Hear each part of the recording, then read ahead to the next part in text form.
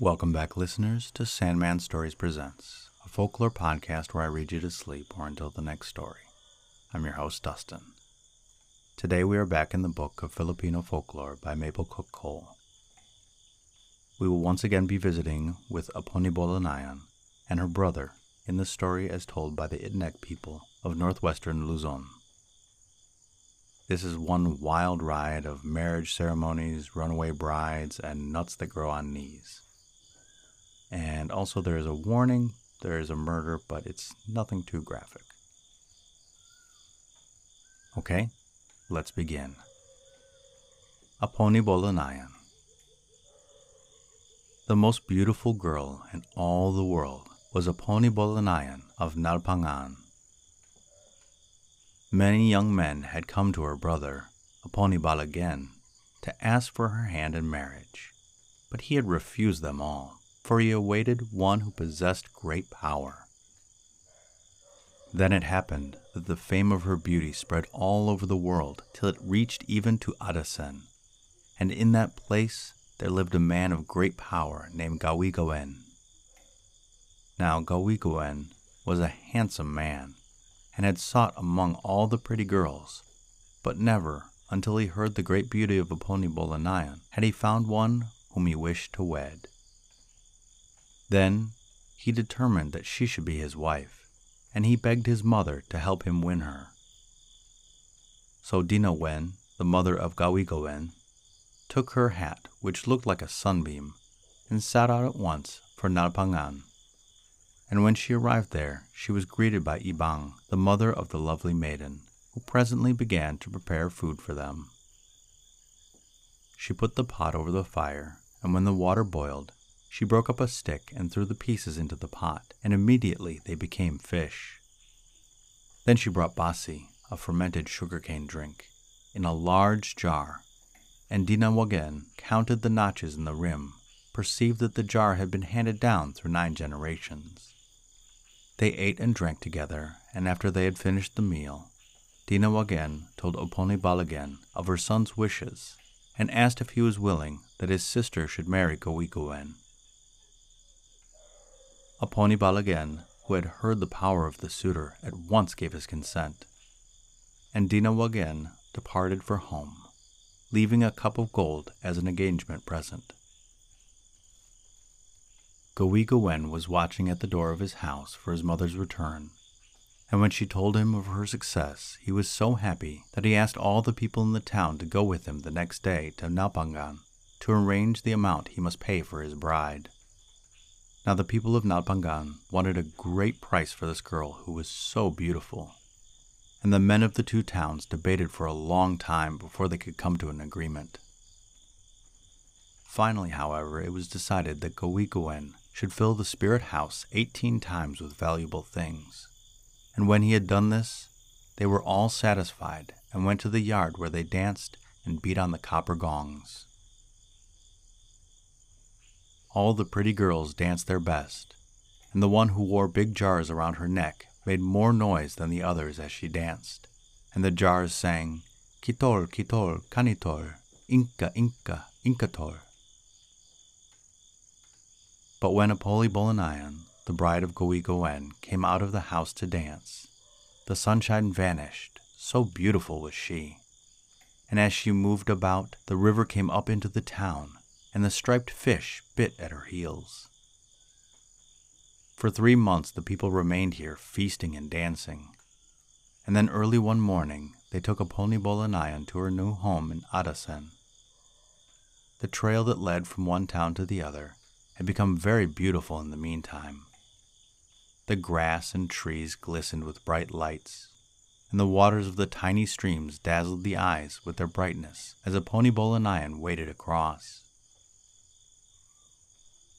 When they reached the spring of Gawigawen, they found that it too was more beautiful than ever before. Each grain of sand had become a bead, and the place where the women set their jars and they came to dip their water had become a big dish. Then Aponi Balagen said to his people, "Go tell Gawigawen to bring an old man, for I want to make a spring for Aponi Bolanayan." So an old man was brought, and Aponi Balagan put his head in the ground, and sparkling water came up. And he made his body into a tree to shade his sister when she came to dip water. And the drops of blood as they touched the ground were changed into valuable beads. Even the path from the spring to the house was covered in big plates, and everything was made beautiful for Aponi Bolanayan. Now during all this time, Aponi Bolanayan had kept her face covered so that she had never seen her husband. For although he was a handsome man, one of the pretty girls who was jealous of the bride had told her that he had 3 noses, and she was afraid to look at him. After her people had all returned to their homes, she grew very unhappy, and when her mother-in-law commanded her to cook, she had to feel her way around, for she would not uncover her face. Finally, she became so sad that she decided to run away. One night, when all were asleep, she used a magical power and changed herself into an oil. Then she slid through the bamboo floor and made her escape without anyone seeing her. On and on she went until she came to the middle of the jungle, and then she met a wild rooster who asked her where she was going. "I am running away from my husband," replied Aponi Bolanayan, "for he has 3 noses, and I do not want to live with him." "Oh," said the rooster, "some jealous person must have told you that. Do not believe it. Gowigwen is a handsome man, for I have often seen him when he comes here to snare chickens." But Aponi Bolanayan paid no heed to the rooster, and she went on until she reached a big tree where a monkey perched, and he also asked her where she was going. "I am running away from my husband," answered the girl, "for he has 3 noses, and I do not want to live with him." "Oh, do not believe that," said the monkey. "Someone who told you that must have wanted to marry him for herself, for he is a handsome man." Still Aponi Bolanayan went on until she came to the ocean, and then, as she could go no further, she sat down to rest.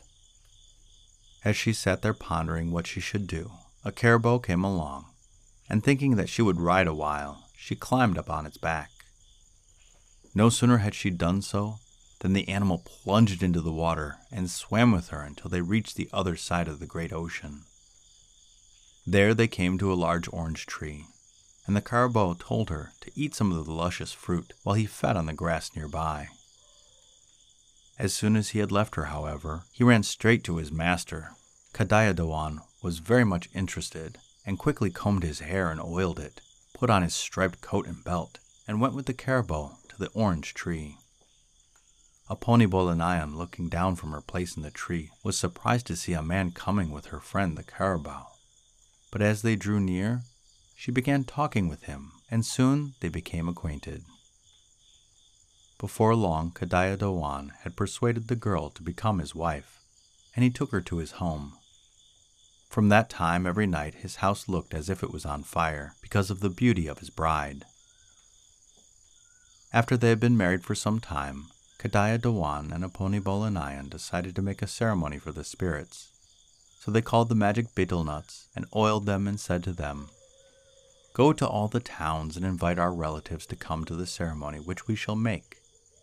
If they do not want to come, then grow on their knees until they are willing to attend." So the betel nuts started in different directions, and one went to Aponi Balagan in Nalpagan and said, "Kadayadawan is making a ceremony for the spirits, and I have come to summon you to attend." "We cannot go," said Aponi Balagan, "for we are searching for my sister who is lost." "You must come," replied the betel nut, "or I shall grow on your knee." "Grow on my pig," answered Aponi Balagan. So the betel nut went onto the pig's back and grew into a tall tree, and it became so heavy that the pig could not carry it, but squealed all the time. Then Aponi Balagan, seeing that he must obey, said to the betel nut, "Get off my pig, and we will go." The betel nut got off the pig's back, and the people started for the ceremony. When they reached the river, Gowigwen was there waiting to cross, for the magic nuts had forced him to go also. Then Kedaya Dewan, seeing them, sent more betel nuts to the river, and the people were carried across by the nuts. As soon as they reached the town, the dancing began, and while Gawigawen was dancing with Aponi Balanayan, he seized her and put her into his belt. Kedaya Dewan, who saw this, was so angry that he threw his spear and killed Gawigawen. Then Aponi Balanayan escaped and ran into the house, and her husband brought his victim back to life, and asked him why he had seized the wife of his host. Gawigawen explained that she was the wife who had been lost, and the people were very much surprised, for they had not recognized her at first. Then all the people discussed what should be done to bring peace between the two men, and it was finally decided that Kedaya Dewan must pay both Aponi Balanayan and Gawigawen the price that was first demanded for the beautiful girl. After this was done, all were happy, and the guardian spirit of Kedaya Dewan gave them a golden house in which to live. The end.